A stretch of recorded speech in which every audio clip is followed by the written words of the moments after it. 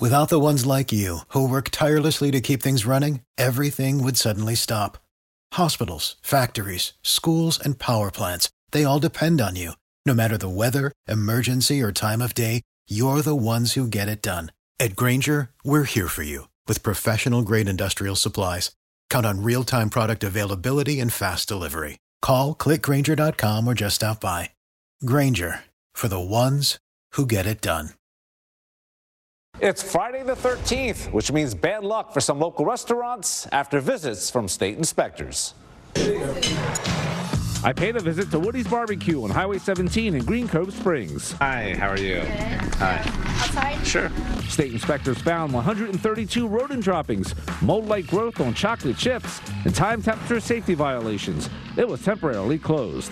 And the manager wasn't serving up any answers. What's going on? I have no comment about it.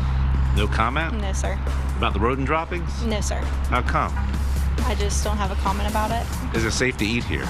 Yes, sir. Was it safe to eat here before? Yes, sir.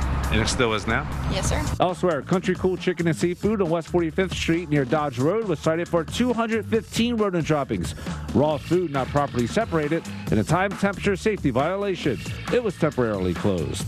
Inspectors say Tacos Delicias Express on Woodbine Street near North Pearl Street was disposing of wastewater at an unimproved location. It had no paper towels and a window was cracked near a service opening. It was temporarily closed. My final stop, Rainbow Sushi on Beach Boulevard near Kernan Boulevard. It was cited for time temperature violations. An employee touching crab with their bare hands and cooking oil stored on the floor. And all the restaurants passed follow-up inspections. For local coverage you can count on, Ben Becker, Action News Checks.